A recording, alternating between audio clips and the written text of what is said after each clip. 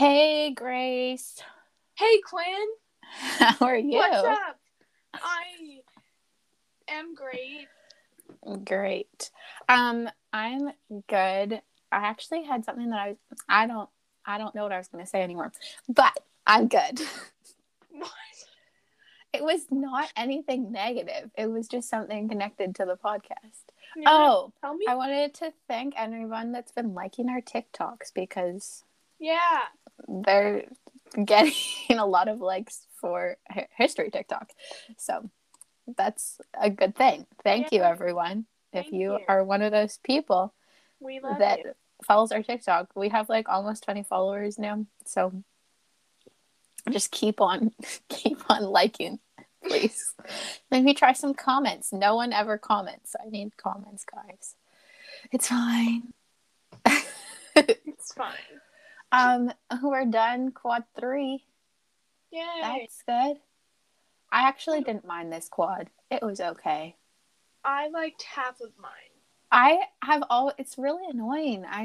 This is gonna be the only quad I think where I like both of the weeks, hopefully, fingers crossed, knock on wood. But like why? Because I had history and science together and I despise science. So every other week I was like, I don't want to go to school. Yeah. And then PFIT and English, I was like, fine.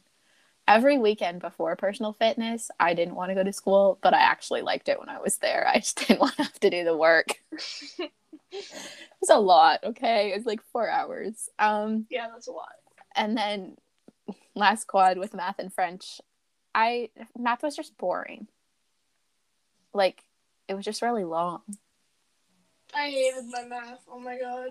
Because it's 4 hours of math. Like, at least in English, like, there's things to like talk about. Even in science, like there you can like have like discussions. Math, it's like this is how you do it. Yeah. And I'm like, but I'm bored. No offense to my teacher. You were really good. I just got really bored. I'm pretty sure that you would agree that math is not a good time for a quad master system. No. No. Okay, so welcome to Not So Bloody Mary, our podcast about not women in history with bad reputations. I literally almost started doing the Queen's podcast intro because I've been listening to them so much. Sorry, Katie and Nathan, don't want to plagiarize you. I did cite you though, so like, I don't know. Today, this is our third Mary Tudor mini cast. We've done 4 episodes on her. I just don't have a lot to talk about her. The thing is, like, she's not in a lot of like media, so we couldn't do a media one because like Anne Boleyn has like 15,000 different books and movies and TV shows that she is in. Whereas Mary, like, the only ones that I really know of, there's like a Spanish show that has her in it. I don't know Spanish. Spoiler alert, I don't know Spanish. There's like this YouTube movie that I found that was called Bloody Mary, Villain or Victim. But I don't think anyone else has seen it. So, and then there's the Tudors, but Grace hasn't finished the Tudors yet, so we couldn't talk about it because her most important scenes are in the 4th season, pretty much. Like, she's in it a lot, and we are not there yet. And then she's in Elizabeth, like the first Elizabeth movie, but she's like there for a second, and she's like, "When I look at you, I see nothing of our father, only that whore, your mother." That's the only thing that I know that she does. So I didn't think that it would be fair to do an episode on those. So I didn't do one because we can't do a mini-sode on Catherine of Aragon. And this girl is it's too long of a life, and 2, she was in the public eye from birth. So yeah, and Mary's got some really bad representation and like, all that stuff. So, gotta do her more. I mean, literally, I talked to you about that friend who said she was scared of Bloody Mary. Yeah. And I told her all the reasons why Mary's the best. Hi, she is. If you're watching. She is the best. She's well, not the best. I mean, she did kill people. But we'll get there. I'm reading. Okay, so I got this book like a long time ago. It's called, I don't even know what it's called, but it's about Elizabeth's like literally her birth until she became queen. So it's like the first 25 years of her life. It is like a nonfiction book, but the author writes it well enough that it's not like boring. But I was reading it and then I got a bunch of like new books, so like I kind of forgot about it, and I found it again and I've been reading it while waiting to get on Google Meets in class. And I just, Mary has become queen and she started her burnings, and there's like a whole little section about it, and the author is like pretty sympathetic to Mary. Like it's kind of, I like it because like usually it's like Elizabeth or Mary, Anne or Catherine, Anne or Jane, but this lady's like, yeah, so she was like the most calm of all of the Tudors, low key. I think that anyone who's done actual research realizes that like people had their own lives, and so you can't really compare them. Yeah. Just saying. Okay, speaking of Mary Tudor, we're going to be talking about the other Mary Tudor, Queen of France, Grandma Mary, for those who are in the know. G-Ma Mary. G-Ma Mary. I feel like she would hate that, but I really don't care.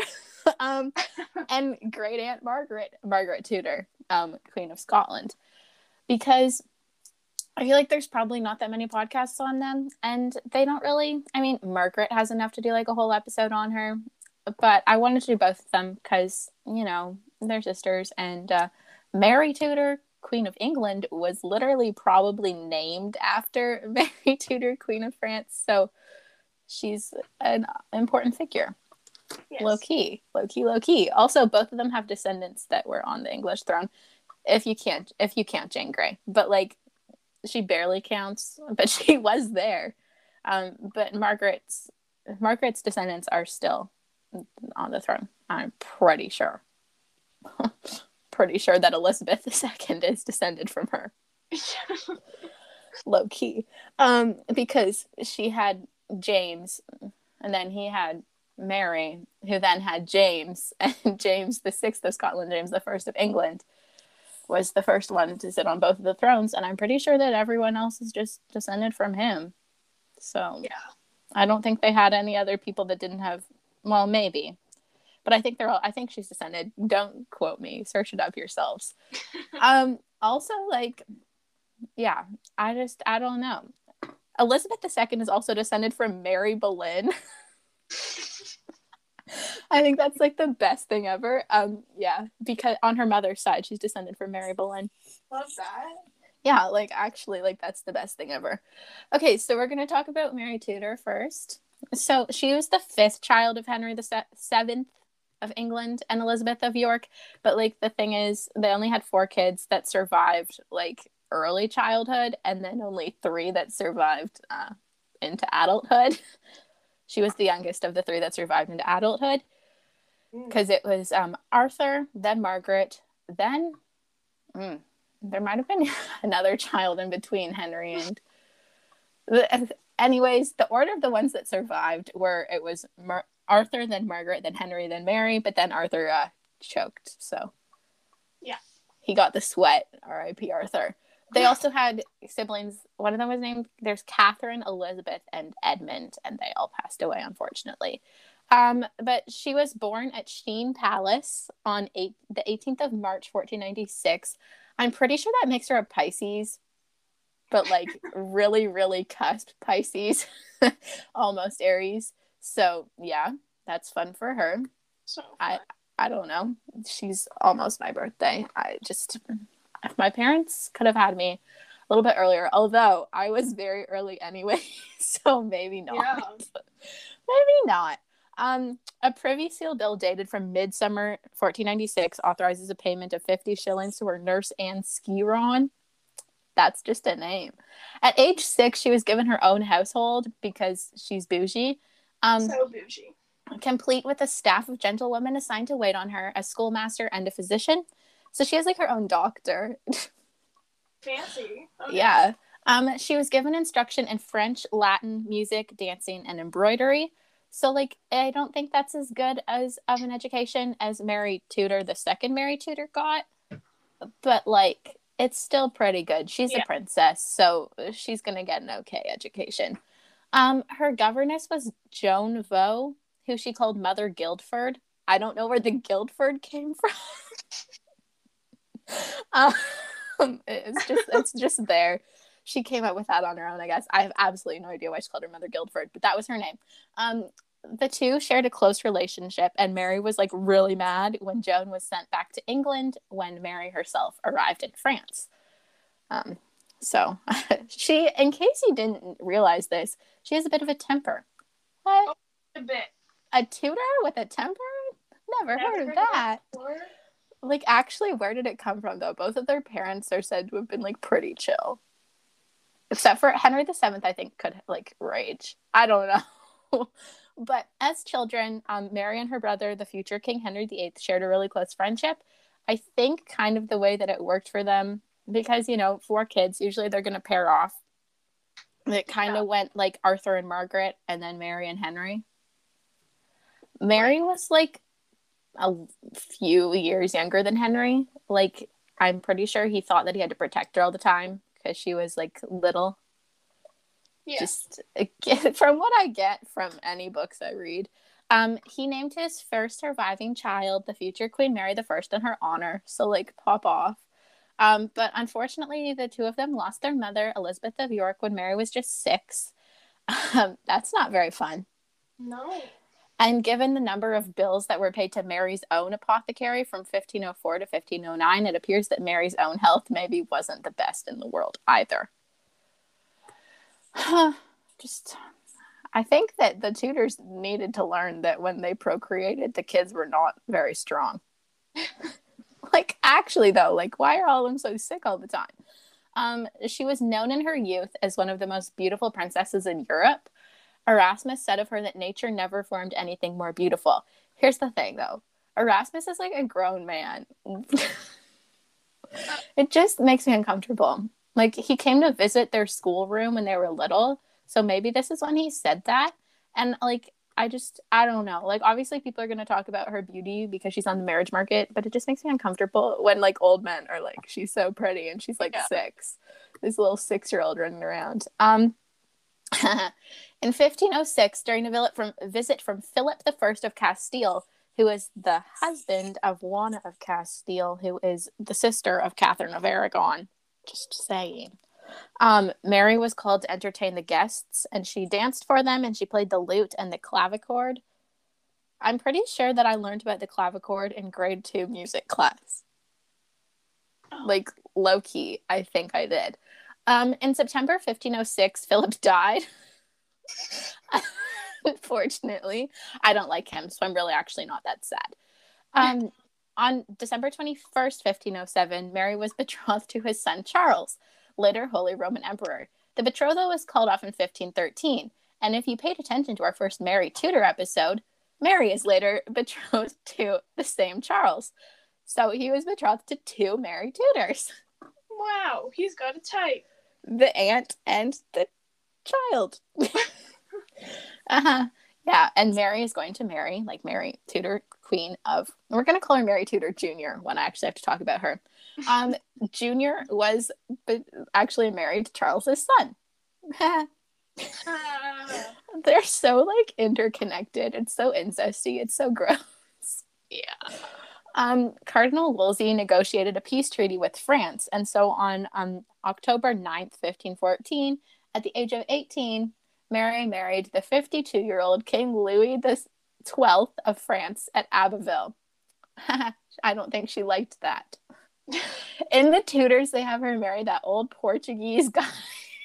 Oh, God. And then she smothers him to death with a pillow. She's also, like, not 18. Like, maybe they wanted us to think that she was, but unfortunately for Gabrielle, whatever her last name is, she did not look 18. Yeah, sorry, babe. Like, it's not offensive. I'm pretty sure that she's way older than that. But yeah, and the Tudors, they, like, changed it. I don't know why they had to do that. I think it's because they had already introduced Francis as the king, even though he wasn't yet, because they messed up the time.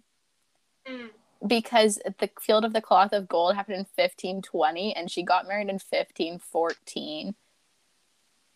And the Field of the Cloth of Gold was like in the second episode. I don't know. Mary was accompanied to France by 4 English maids of honor, one of whom was Anne Boleyn, under the supervision of her old governess, Mother Guildford, who acted as her principal lady in waiting. Wait, maybe she was just Lady Guildford and her last name was Vaux, and that's why Mary called her Mother Guildford. I think I figured it out, guys. Yes. Mother Guildford was her principal lady in waiting, but obviously, as we saw, Mother Guildford was sent back to England, and Mary was pissed about it. Despite 2 previous marriages, Louis actually didn't have any living sons. I don't know what that says about him. Just putting that out there. And he wanted to produce one, even though, like, obviously that baby would then be king from like birth because this guy's old, but he died on January 1st, 1515, less than 3 months after marrying Mary. Like, please, she was sent over and she was like, I'm gonna have to be this guy's wife, and then he just died. Some people said that it was because he was worn out from his efforts in the bedchamber. Yeah, read between the lines there. I'm not going to say it. This is a PG podcast. But it's actually more likely that it was from the effects of gout. So not as fun. Not as fun. Their union produced no children since they were married for 3 months. They didn't have a lot of time to get one in there. But once Louis died, they had to like keep Mary like in isolation basically for like several months or weeks or something. She has to stay in, and the only man that can come into her chambers is the new king, Francis I, because they don't want another man coming in and her getting pregnant from him and then passing it off as Louis's child. Oh. So she had to like stay alone so that they could see that she wasn't pregnant. Damn. Yeah, fun. The new king, Francis I, did try to make attempts to arrange a second, but she was almost certainly already in love with Charles Brandon, the first Duke of Suffolk. She wasn't happy in her marriage of state to King Louis because she wanted to marry Charles, according to what we think. King Henry was aware of Mary's feelings because letters from her in 1515 indicated that she had only agreed to wed Louis if there was a condition that if she survived him, she should marry whom she liked. But Henry VIII still wanted any future marriage to be to his advantage. Like, he's like, babe, you have to, like, you're one of my pawns. I need to use you to get an alliance. What are you doing? The King's Council, who didn't want to see Charles Brandon gain any further power at court, was also opposed to the match. Because the thing is, Charles Brandon isn't, like, born to, like, a noble family. His dad was, like, the flag bearer or something for King Henry VII. And then his dad died. And so the king, like kind of adopted Charles, kind of. Like, it's weird. But basically, all you need to know is that he doesn't have noble blood. So all the, like, old noble families, like the Howards and all those guys are mad about it. Meanwhile, rumors were swirling in France that she was going to wed either Antoine, the Duke of Lorraine, or Charles III, the Duke of Savoy. At one point, even King Francis I was one of Mary's suitors in the first week of her widowhood. Oh. He was married. I'm just going to say that. He had a wife, Queen Claude, but she was kind of like sick. So, sickly. She wasn't sick. Mary asserted that she had given him, like, her trust in order to avoid his passes at her. A pair of French friars went so far as to warn Mary that she couldn't wed Charles Brandon because he had had traffickings with the devil. What does that mean? When King Henry VIII sent Charles to bring Mary back to England in late January 1515, not a smart move, Henry, he made the Duke promise that he would not propose to her. It's like, Charles, you're not going to marry my sister, right? Charles was like, definitely not. But his hands were crossed behind his back. Once in France, Mary persuaded Charles to abandon that pledge. And Charles later wrote to the king saying that he never saw a woman so weep. So I guess she just like cried a lot and was like, you have to marry me. I love you. And he was like, all right, let's go. The couple wed in secret at the Hotel de Clugny in Paris on March 3rd, 1515, in the presence of just 10 people, among them King Francis I. Why was Francis there? Maybe he had to be there because she was technically his, well, not his stepmom, because he's like the nephew or something. She's technically the Dowager Queen, so. But technically, this was treason because Charles Brandon had married a royal princess without King Henry's consent. Henry was really, really mad. And the Privy Council urged that Charles was imprisoned or executed, but Mary, as royalty and the king's favorite sister, was safe from execution. There's like a thing like a while ago where people just like have favorite everything. They'd be like, yeah, no, that's George. He's my favorite son. I like him best. Like in front of their other kids. Oh. And apparently Henry did it with sisters. Everybody knew that Mary was his favorite sister. All right then. Yeah, it's just a weird thing, but they all did it. It's interesting. I mean, maybe if this had happened after 1536, Mary would not have been safe from execution because evidently royal wives can be beheaded. But she did not get beheaded. Because of the intervention of Thomas Wolsey and Henry's affection for both his sister and Charles, because Charles is like his best friend, he doesn't want to kill him, the couple were given only a heavy fine of £24,000, which is a lot. Damn. Back then, to be paid to the king in yearly installments of £1,000. So I guess they have to pay him for 24 years. Spoiler alert, she's going to be dead before 24 years are over. Henry? No, Mary. Henry will not be dead. The whole of Mary's dowry from King Louis XII of £200,000 and the gold plate and jewels that King Louis had given or promised her. So basically, he took all of her money. Oh. They did have some, but basically, this £24,000 today is approximately equivalent to £7,200,000. Wow. Yeah, it's a lot. Was later reduced by the king. Thanks, Henry. They officially married later. They did get married in front of Henry on May 13th, 1515. At Greenwich in the presence of Henry and his all his gang. In 1528, Charles secured a papal bull from Pope Clement XII legitimizing the marriage. I don't know why they needed to do that. Like, was it not our legitimate? But whatever. Pop off, Charles. If it makes you feel good, makes you feel good. Mary was actually Charles Brandon's third wife, and he already had two daughters, Anne and Mary, by his second marriage to Anne Brown, who had died in 1511. They have the same names. Everyone is just... Mary raised the girls with her own children because she's nice. Even after her second marriage, Mary was normally referred to at the English court as the Queen of France, and she wasn't known as the Duchess of Suffolk in her lifetime. Guess she just was like, but I'm the queen, so just call me that. Despite being legally allowed to call herself the Duchess of Suffolk, she just didn't. Mary spent most of her time at the Duke's country seat of Westhorpe Hall in Suffolk. I would just like to say that Charles Brandon named all of his kids the exact same names, except for the ones that he had with Mary. Oh. I mean, the sons were all named Henry. But they did have two daughters named Eleanor and Frances, which are names that we have not heard before, except for in our episode on Frances. So, good job. Look at that. I'm actually really proud of her for that. Eleanor's a really pretty name, so good job. In the late 1520s, however, relations between King Henry VIII and his sister Mary were strained because she opposed Henry's attempt to obtain an annulment of his marriage to Catherine of Aragon, who Mary had known for many years. Honestly, think about it, though. Mary was 6 when her mom died, which means that she was 5 when Catherine came from Spain. So she has known her since the age of 5 as her older sister.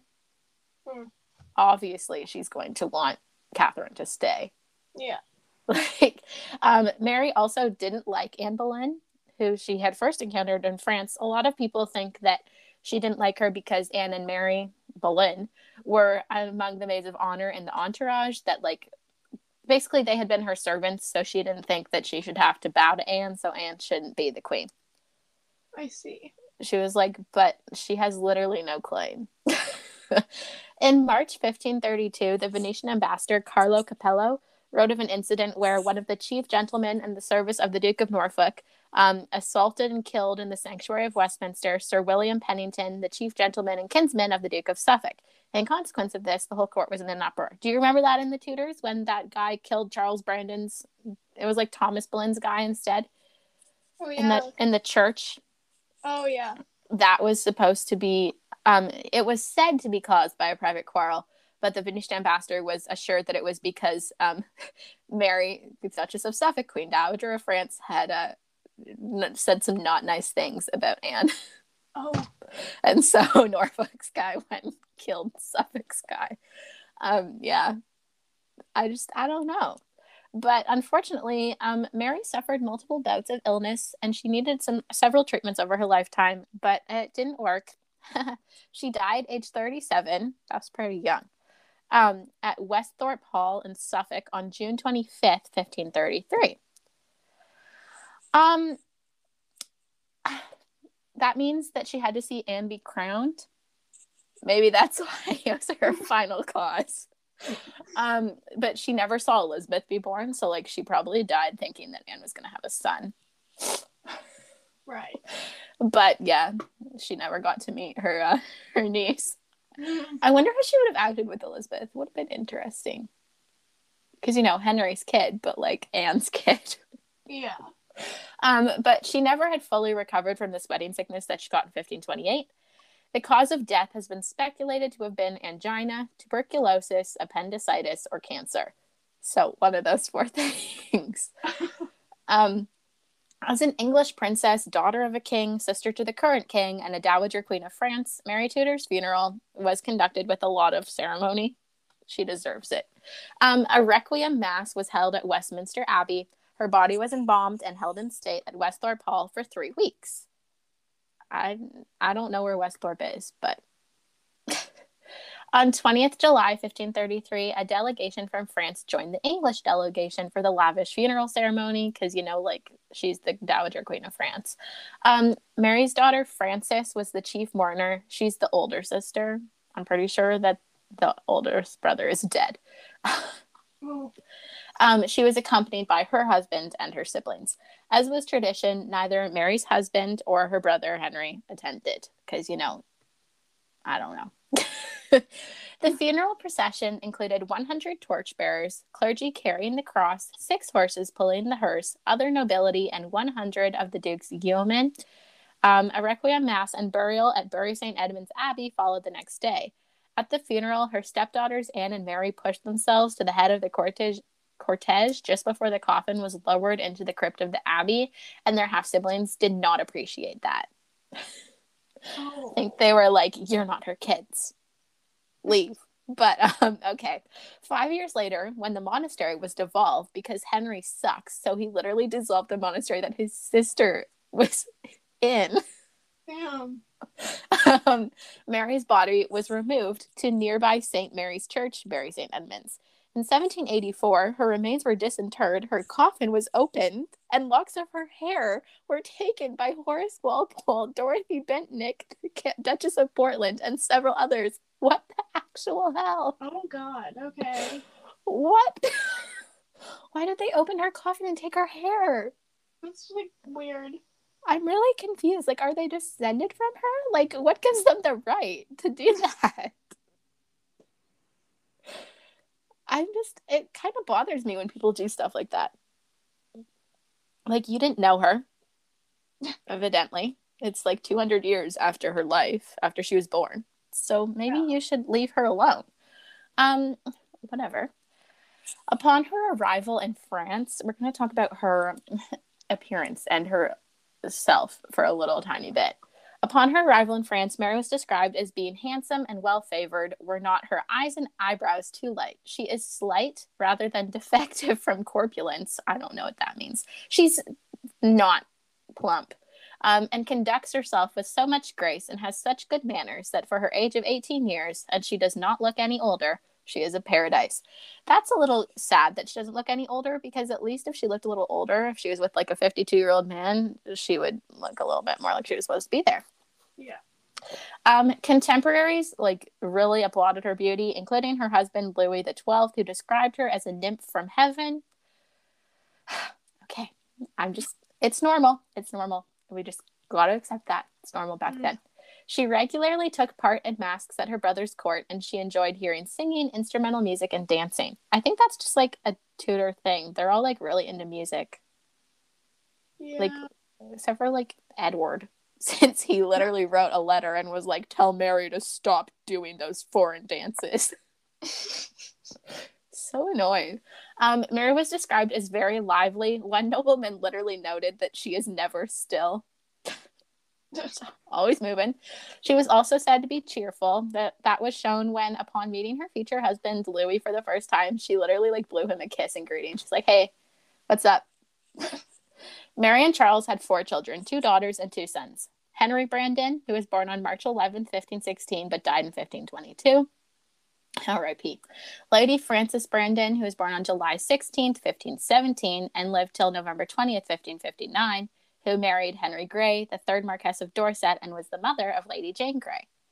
Lady Eleanor Brandon, who was born in 1519 and died on September 27th, 1547, who married Henry Clifford, the 2nd Earl of Cumberland, and then Henry Brandon, the 1st Earl of Lincoln, who lived from 1523 to March 1534. RIP. I'm like pretty sure, you know, when the Tudors, on Anne's execution, when Charles just like brings his kid. Yeah. I'm pretty sure that was supposed to be Henry Brandon, the 2nd one, but he was dead by then for 2 years. So I don't know what that was about, but I'm pretty sure that was who that was supposed to be, because he had just married Catherine. So they couldn't have a kid that old yet. Their 2 sons, both named Henry, are commonly mistaken for being the same son because they named them both Henry and they both died when they were children. But they're not, so don't get it mixed up. Mary's widower, Charles, later married their son's betrothed, who was also his ward, the 14-year-old Catherine Willoughby, by whom he had his 2 youngest sons. Choke. I think it's way weirder if you marry your ward, because, like, also, she was supposed to marry his son, so, like, it's a little more creepy that way. Yeah. But, yeah, whatever. Catherine Willoughby is amazing, and she probably wouldn't have had as many opportunities if she had never been married to Charles, so thanks, Charles. Gross, man. In The Tudors, Mary Tudor is called by her sister's name, Margaret, and played by Gabrielle Anwar. That's her last name. She is depicted as marrying the King of Portugal rather than France. So basically they just like smushed the 2 sisters together in like a really weird way.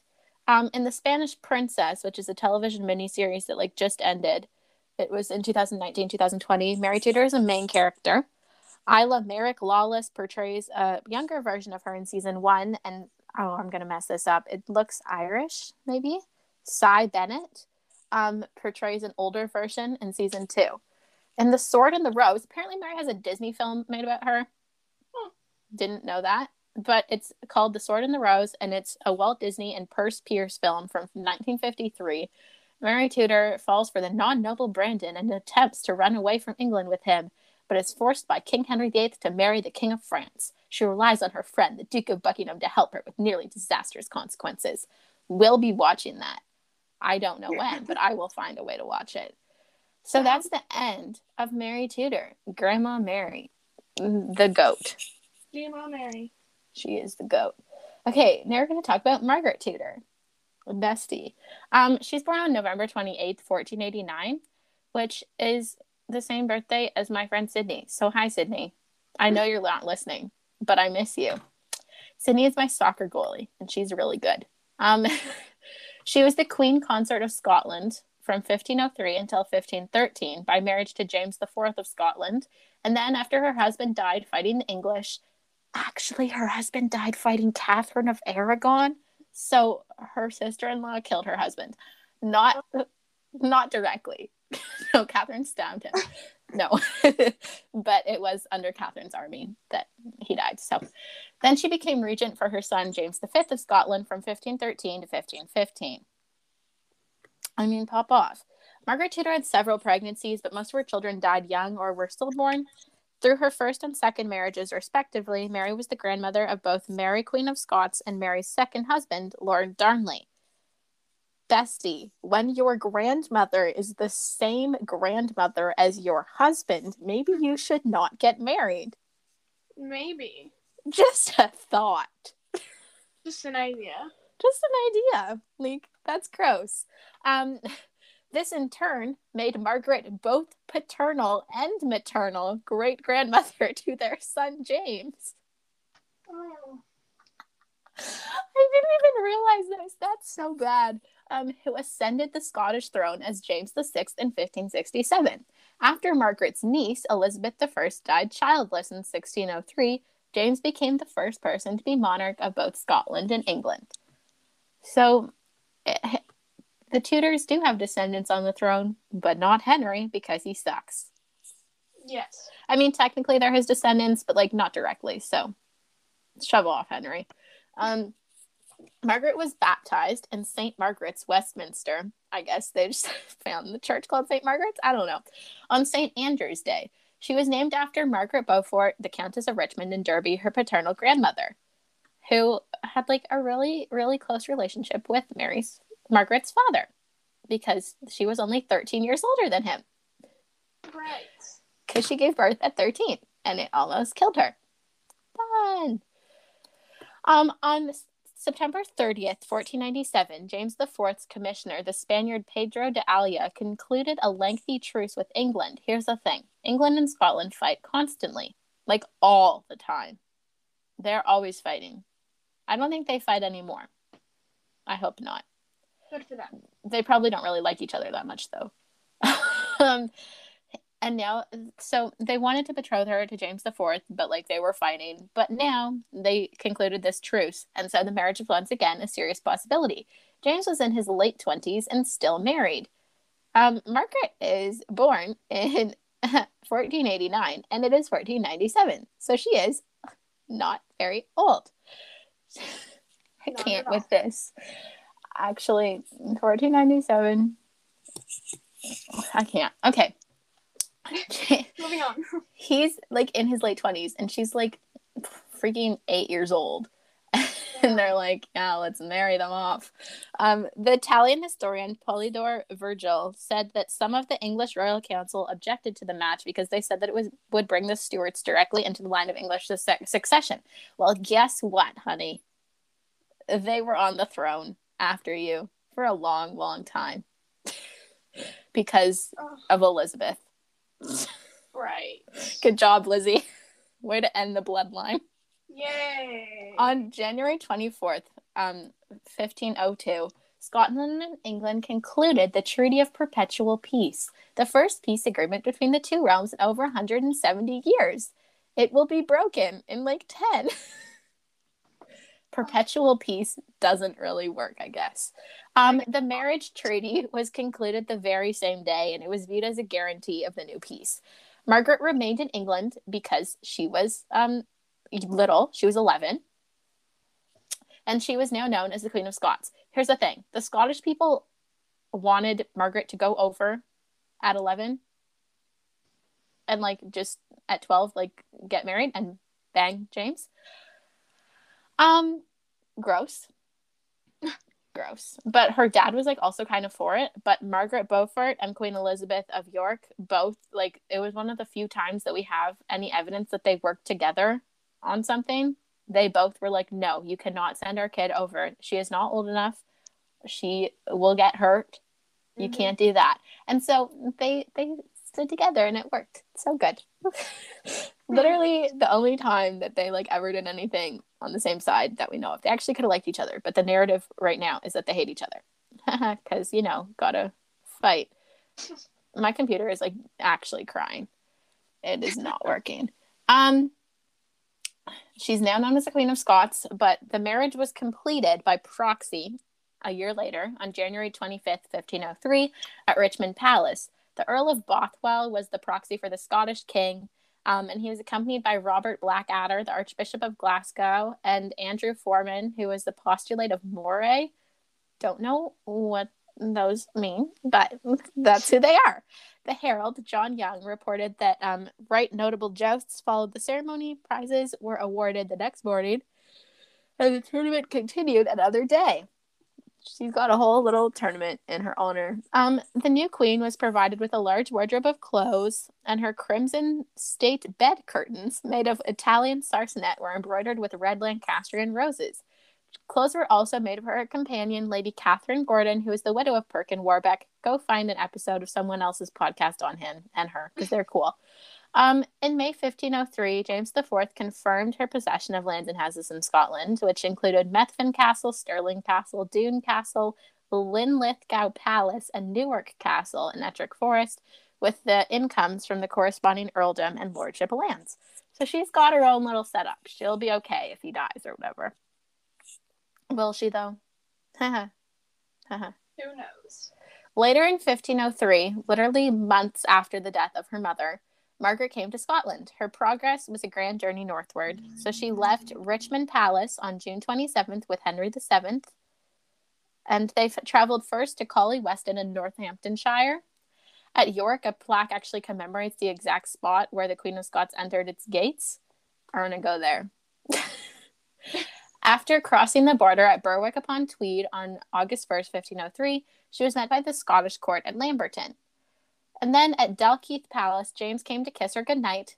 He came again to console her on August 4th because a stable fire killed some of her favorite horses. Aww. I know, and she's little. She's, like, younger than us.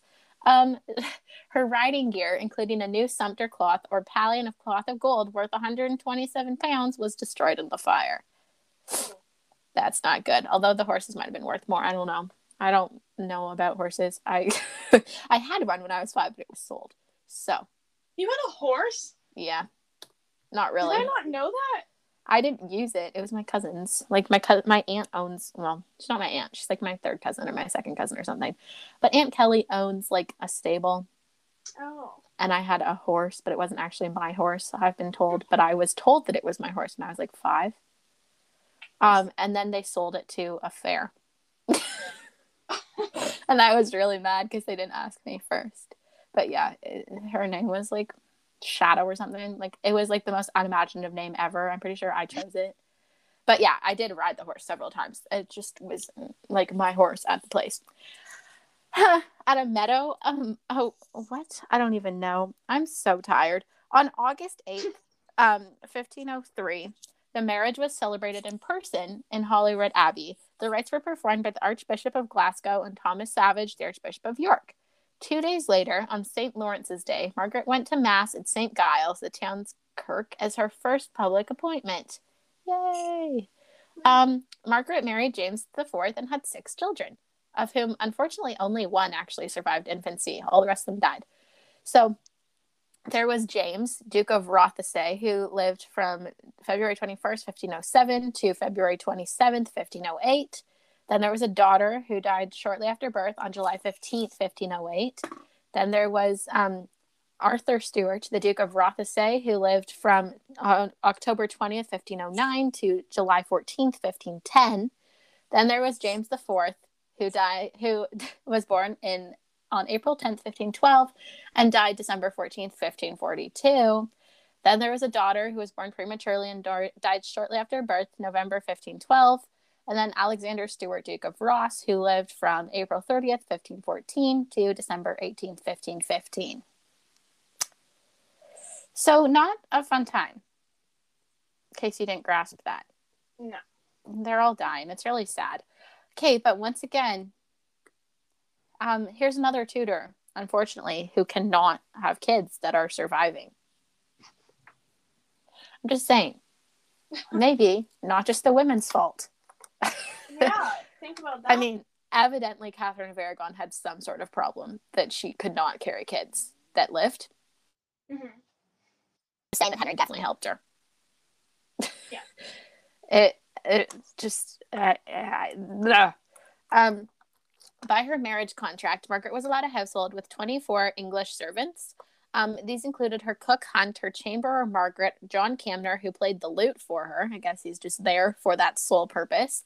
Her ushers, Hamnet Clegg and Edmund Livesey, and her ladies-in-waiting, Eleanor Jones, Eleanor Verney, Agnes Musgrave, and Elizabeth Burleigh, who then married Lord Elphinstone. Some of her ladies-in-waiting had actually been members of the household of her mother, Elizabeth of York. And then some of them returned. Some of her people in her household actually went back to England to serve Catherine of Aragon when she became queen.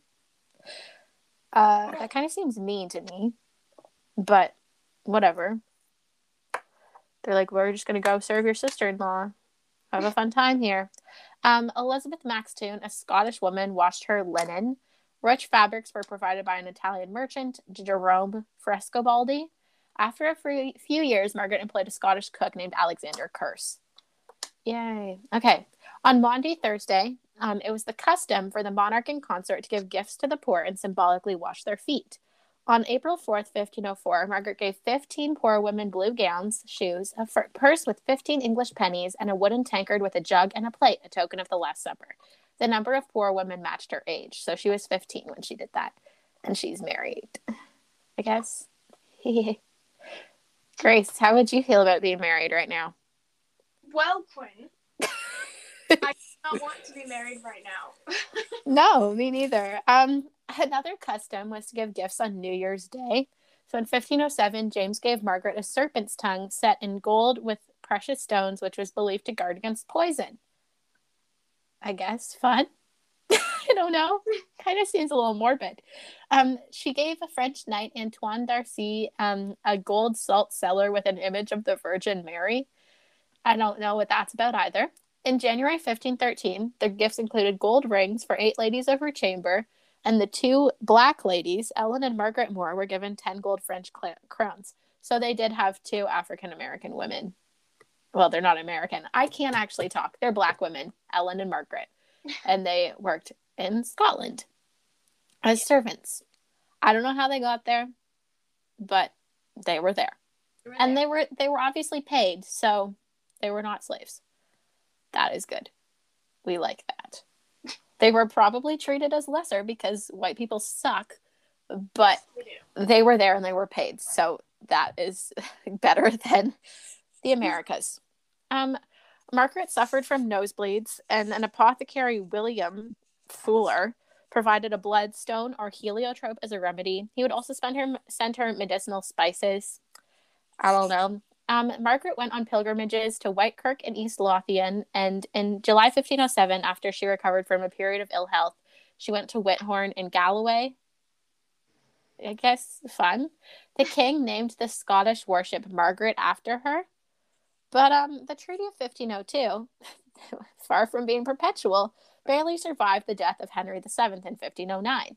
His successor, the young Henry VIII, had little time for his father's cautious diplomacy and was soon heading towards a war with France, who was Scotland's historic ally. Not fun. Henry, why did you have to do that, you loser? Henry's like really obsessed with winning on the battlefield because he thinks that that's going to make him go down in history as like a strong warrior king. So we're going to notice that if you research him, he tries to go to war a lot, and he's actually not the best at it. It doesn't work very often. Yeah. So, and also he's remembered for the women in his life, not for his battlefield. Yeah. Everyone's like, oh, Henry VIII, 6 wives. Elizabeth the first is his daughter. Oh, maybe you know that he split from the church, but that is literally, you know that he split from the church to get away from Catherine of Aragon and to have Anne Boleyn. So, yeah. R.I.P. to Henry's good reputation. He did have one when he was alive. They all loved him. Maybe not the people that he murdered, but everyone else. In 1513, James invaded England to honor his commitment to the Old Alliance. So, yeah. That's really nice, James. Thanks a lot. So nice. The Old Alliance is what they call the alliance between Scotland and France because it's like old. And it's not spelled O-L-D, it's spelled A-U-L-D because they're really fancy. They got that alliteration. But unfortunately for James, he only met death and disaster at the Battle of Flodden. The Battle of Flodden is Catherine of Aragon's time to shine, and you should go look it up because I don't have time to talk about it, but she did a really good job, and she's really cool, and we love her sometimes. Margaret opposed the war because, you know, it's her husband fighting her brother and her sister-in-law. She was like, could you not? She didn't want either of them to do it. She was like mad about it. But she was still named in the royal will as regent for the infant king, James V, for as long as she remained a widow. So they're like, as long as you don't get remarried, you can be the regent for your baby son. She's like, cool. Chill. But she's not smart sometimes. Parliament met at Stirling not long after Flodden, and they confirmed Margaret in the office of regent. A woman was rarely welcome in a position of supreme power. What? Shocker. Men don't like women in power? Who could have guessed? I didn't know that. And Margaret was also the sister of an enemy king, which didn't serve to, give her a better reputation. Before long, a pro-French party took shape among the nobility, and they wanted her to be replaced by John Stuart, the second Duke of Albany, who was the closest male relative to the infant prince and was now actually third in line to the throne. But, her son Alexander or whatever is going to die soon, so that he'd be second in line to the throne. Albany, who was born and raised in France, was seen as a living representative of the old alliance in contrast with the pro-English Margaret. But, Margaret actually is considered to have done a pretty good job with some degree of political skill. By July 1514, she had managed to reconcile the contending parties, and Scotland and France concluded peace with England that same month. But unfortunately, she didn't. She allowed her good sense to be taken over by emotion and the personal magnetism of Archibald Douglas, the 6th Earl of Angus. In seeking allies, Margaret turned more and more to the powerful House of Douglas. She found herself particularly attracted to the Earl of Angus, who even his uncle, Gavin Douglas, called a young, witless fool. He's not great. Margaret and Douglas were secretly married in the parish church of Kinnell near Perth on August 6, 1514. Not only did this alienate the other noble houses, but it immediately strengthened the pro-French faction on the council because by the terms of the late king's will, she had sacrificed her position as regent of Scotland. Yeah. So she's not regent anymore because she got married. Which is like a trash thing. Yeah. But it is kind of fair because, back then women had to submit to their husbands. So if she married, then evidently she wouldn't be able, it makes sense if you think about it in the framework of the time. Just like how people didn't want Philip of Spain to marry Mary Tudor because then they're like, he's just going to rule our country and that'll just make us Spanish. Yeah. But before the month was out, Margaret had to consent to the appointment of Albany, the Duke of Albany, as the new regent. And then the Privy Council was even more trash. In September, they decided that she had also forfeited her rights to the supervision of both of her sons. They're like, you can't have them anymore. Like, what the hell? But in defiance to that, she and her allies took the princess to Stirling Castle. No, it's so annoying. In November, Margaret devised a code for letters that she would send to Henry VIII, and she said that all those signed by your loving sister, Margaret R., would be genuine, and others might be the result of coercion by her enemies. So they had a little code. Albany arrived in Scotland in May 1515, and he was finally installed as regent in July. His first task was to get custody of James and Alexander, the sons, who were politically essential for the authority of the regency, because they needed them there to be we're acting in their interests. If they're not there, it's a little weird. They are really little, but Margaret, after some initial defiance, did actually surrender at Stirling in August, and so she had to give the princes over to their uncle. But she was now expecting a child by Angus, Angus Douglas. It's just, oh, bestie, what is you doing? For some time, Henry had been urging her to flee to England with her sons, but she had steadily refused to do so because she was afraid that doing that might lead to James's loss of the Scottish crown, which is fair, it probably would have. However, once Margaret's two sons were in the custody of their uncle, she secretly accepted her brother's offer for her personal safety at the English court. Because she was pregnant with Angus's child, she was afraid for her life under the rule of the Privy Council of Scotland.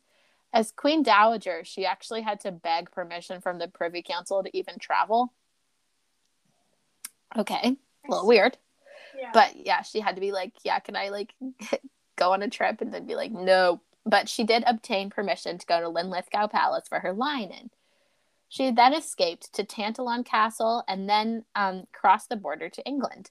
She did leave valuable costume and jewels behind at Tantallon, including several velvet hoods embroidered with pearls and a silk hat with a diamond jewel that had actually been a present from Louis XII of France, like her sister's husband. Weird. But yeah, so that's fun. Margaret was received by Thomas Dacre, Henry's warden of the Marches, and taken to Harbottle Castle in Northumberland. Here in early October, she gave birth to Lady Margaret Douglas, the future Countess of Lennox and mother of Henry Stuart Lord Darnley, who was the cousin and second husband to Mary Queen of Scots and father of the future James VI. So Margaret Douglas is actually like pretty cool, and she's like, I read a book about her. Everyone should read it. It's by like Alison Weir, I think. You should search it up and find it. She's really interesting. Yeah, she like did this. I like her. She's fun. She was like in the houses of like all of Henry's wives, pretty much. Like she was like a lady in waiting to like all of them. Almost. I don't think she was a lady in waiting to Catherine and Anne, but she like did spend time in their households, and she didn't ever seem to like, she didn't do anything like openly against Anne. Like she just kind of like chilled. While she was still in the north of England, Queen Margaret learned of the death of her younger son, Alexander, unfortunately. R.I.P. Alexander, taken very, very much too soon since you were like a year old. Dacre hinted that Albany was responsible. Margaret, even in her vulnerable state, though, refused to accept this because she said that if he had really aimed at securing the throne for himself, the death of James would have suited his purpose better. It was also at this time that she at last began to actually like figure out her husband, who now, thinking about his own welfare, had returned to Scotland to make peace with the regent, leaving behind his newborn daughter and his wife. I see. Yeah. When Henry VIII learned that Angus would not be accompanying Margaret to London, he said, and I quote, "Done like a Scot." He doesn't like the Scottish people. In case you didn't get that, since he fought them. However, all of Angus's power, wealth, and influence was in Scotland, so to abandon the country would mean possibly forfeiting all of that. In this regard, he would have had before him the example of his kinsman James Douglas, the 9th Earl of Douglas, who had fled to England the previous century to live out his life really poor. So, I don't know. He's still kind of yucky, though. I don't like him. Margaret was well received by Henry, and to confirm her status, she was lodged in Scotland Yard, which was the ancient London residence of Scottish kings. In 1517, she had spent a year in England, and she returned north after a treaty of reconciliation had been worked out by Albany, Henry, and Cardinal Wolsey. Here's the thing. Margaret and Catherine of Aragon kind of like chilled, because, you know, they were friends, they knew each other. And Mary Tudor and Margaret Douglas were like babies at the same time. Mm-hmm. So I'm pretty sure that they were like friends. Like they spent time together. The little babies. It's like a jamboree class, but like in Tudor England with just them. Speaking of babies, Jordan went past my front window yesterday in a baseball cap and these giant white sunglasses and her little wagon. It was the cutest thing I've ever seen. Aww. I just want to go squish her little face. That's so cute. Oh Shout out to Jordan. We love you. We love you. Albany was temporarily absent in France. He was renewing the Auld Alliance and arranging for the future marriage of James. But the Queen Dowager was received at the border by Sieur de la Bastille, his deputy, as well as by her husband. Although Margaret and Angus were temporarily reconciled, it wasn't long before their relationship entered a phase of decline. She discovered that while she was in England, her husband had been living with Lady Jane Stuart, a former lover. That's not really good. And that was bad enough, but what was even worse was that he had been living on his wife's money. Oh. Yeah, not good, my friend. No. No. In October 1518, she wrote to Henry hinting that she wanted to get a divorce. This was a difficult issue for Henry because he was opposed to divorce on principle, which was highly ironic considering his later marital career. Margaret, you can't get a divorce, Margaret. It's so bad. You're gonna go to hell, Margaret. What the heck, Margaret? You can't get a divorce. And then 10 years later, she's like, what was that, Henry? What were you saying? Can you repeat it a little louder? I didn't hear you that time. Just as important, Angus was also a useful ally and an effective counterweight to Albany and the pro-French faction. Angered by Henry's attitude, Margaret drew closer to the Albany faction and joined others in calling for his return from France. Albany, who seemingly wasn't in any hurry to come back to Scotland, suggested that Margaret resume the regency herself. Bestie, you took it from her. Bestie, no. The dispute between Douglas and Margaret was set to dominate Scottish politics for the next 3 years. Complicated even more by a bitter feud between Angus and James Hamilton, the first Earl of Arran, and Margaret would just side with one and then the other, just randomly. Albany finally came back to Scotland in November 1521 and was warmly received by Margaret. It was soon rumored that their relations embraced more than politics, if you know what I mean. Angus went into exile while the regent, with full cooperation of the Queen Dowager, set about restoring order to a country that had been for 3 years torn apart by intense factional conflict. The thing with Scotland, whenever I read about it, Scotland has all these noble houses and they fight a lot, constantly. They're not fun. Albany was useful to Margaret because he was known to have influence in Rome, which would help ease her application for a divorce. Fun. Angus and his allies spread the rumor that the two of them were lovers to such effect that even Lord Dacre, who was normally pretty calm, wrote to Wolsey predicting that James, the baby king, would be murdered and Albany would become king and marry Margaret. But the relationship between the two was never more than any of they were just using each other for self-interest. They didn't sleep together. In most essentials, Margaret was still an Englishwoman in attitude and outlook, and she wanted a better understanding between the land of her birth and her new home. It's so blah. But once Albany was off the scene, she set about organizing a party of her own. In 1524, the regent Albany was finally removed from power in a coup. They got rid of him. Bye. Bye. With Albany once more in France, where he died in 1536, Margaret, with the help of Arran and the Hamiltons, brought James, now 12 years old, from Stirling to Edinburgh. It was a bold and popular move.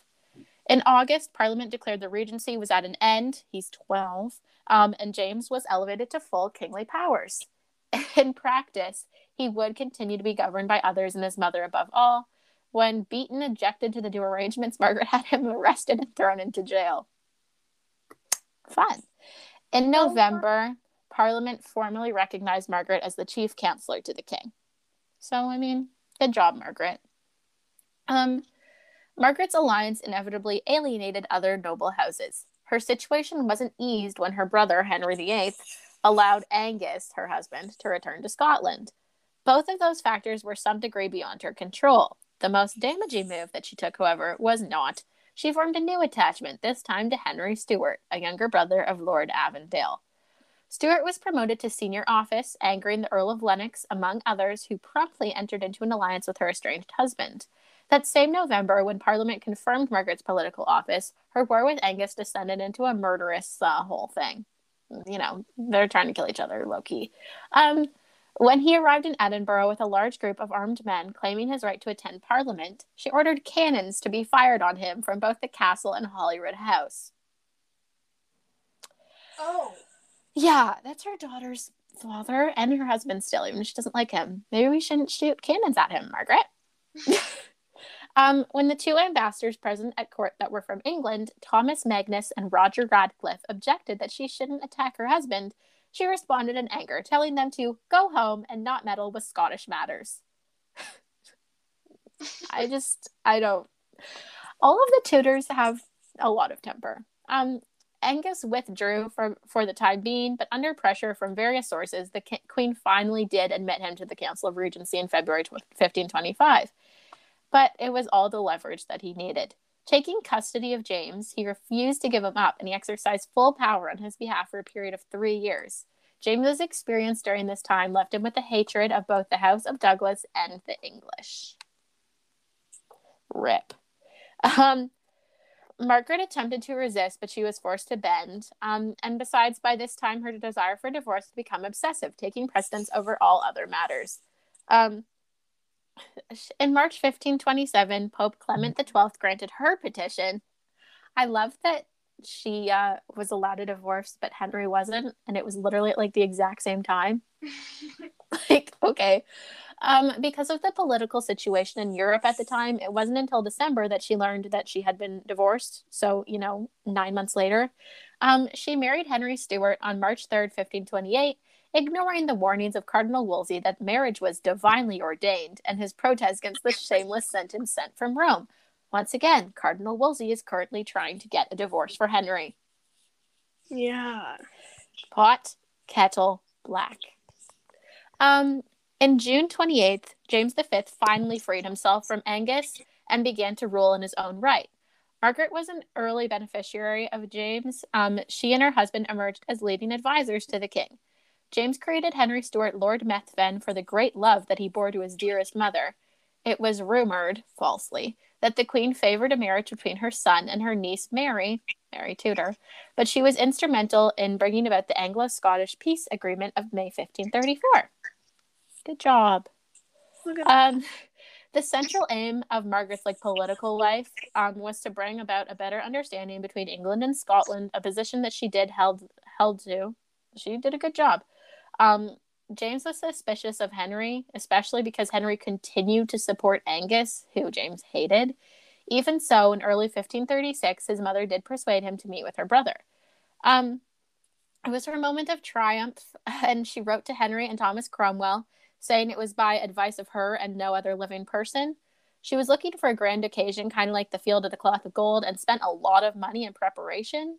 In the end, it didn't come to anything because there were too many voices that were like, no, let's not do it. And because James wouldn't be managed by his mother, he was like, I'm not going to do it, Mom. In a private interview with the English ambassador, William Howard, she confessed that she was weary of Scotland. And her weariness even sometimes extended to betraying state secrets to Henry. Bessie, what is we doing? Weary of Scotland, she might have been, but she was now even more tired of Lord Methven, her husband, who was proving himself to be even worse than Angus in his desire for both other women and for his wife's money. She was once again eager for divorce, but proceedings were frustrated by James, who wouldn't let her do it, and she believed that her husband had bribed him. I don't know. Maybe he did, but she didn't know that for certain. As was so often in Margaret's life, tragedy and unhappiness were closely pursued by intrigue and farce. At one point, she ran away towards the border, trying to get to England, only to be intercepted and brought back to Edinburgh. Time and time again, she wrote to Henry with complaints about her poverty and appeals for money and protection because she wanted ease and comfort instead of having to follow her son around like a poor gentlewoman. Henry was actually nice. He, in the first months of 1536, so he's still married to Anne at this time, Henry sent her £200 and a parcel of luxury fabrics. The fabric was for clothes to wear to welcome her son's bride, Madeleine of Valois, but she died, really fast. Oh. Rip. Margaret then welcomed Mary of Guise, James's second French bride, to Scotland in June 1538. If we remember, Henry VIII wanted to marry Mary of Guise. But that didn't happen because she married James in 1538. These two women, among the most formidable in Scottish history, established a good understanding. Mary made sure that her mother-in-law, who had now been reconciled with Methven, made regular appearances at court, and it was reported to Henry that they were good friends. I mean, it's a good thing to be friends with your mother-in-law and your daughter-in-law. Yeah. Unless they suck, then don't feel bad about it. Margaret died at Methven Castle on October 18th, 1541. Henry Ray, the Berwick pursuivant, reported that she had palsy, possibly resulting from a stroke, on Friday and died on the following Tuesday. As she thought that she would recover, she didn't actually make a will. She sent for King James, but he didn't get there in time. That kind of sucks. Near the end, she wished that the friars who attended her would seek the reconciliation of the king and the Earl of Angus, I think her king, not Henry. She hoped that the king would give her possessions to her daughter, Lady Margaret Douglas. James arrived after her death, and he ordered Oliver Sinclair and John Tennant to pack up her belongings for his use. James, that was not what was asked, buddy. She was buried at the Carthusian Charter House in Perth, which was demolished during the Reformation in 1559. Thanks, Elizabeth.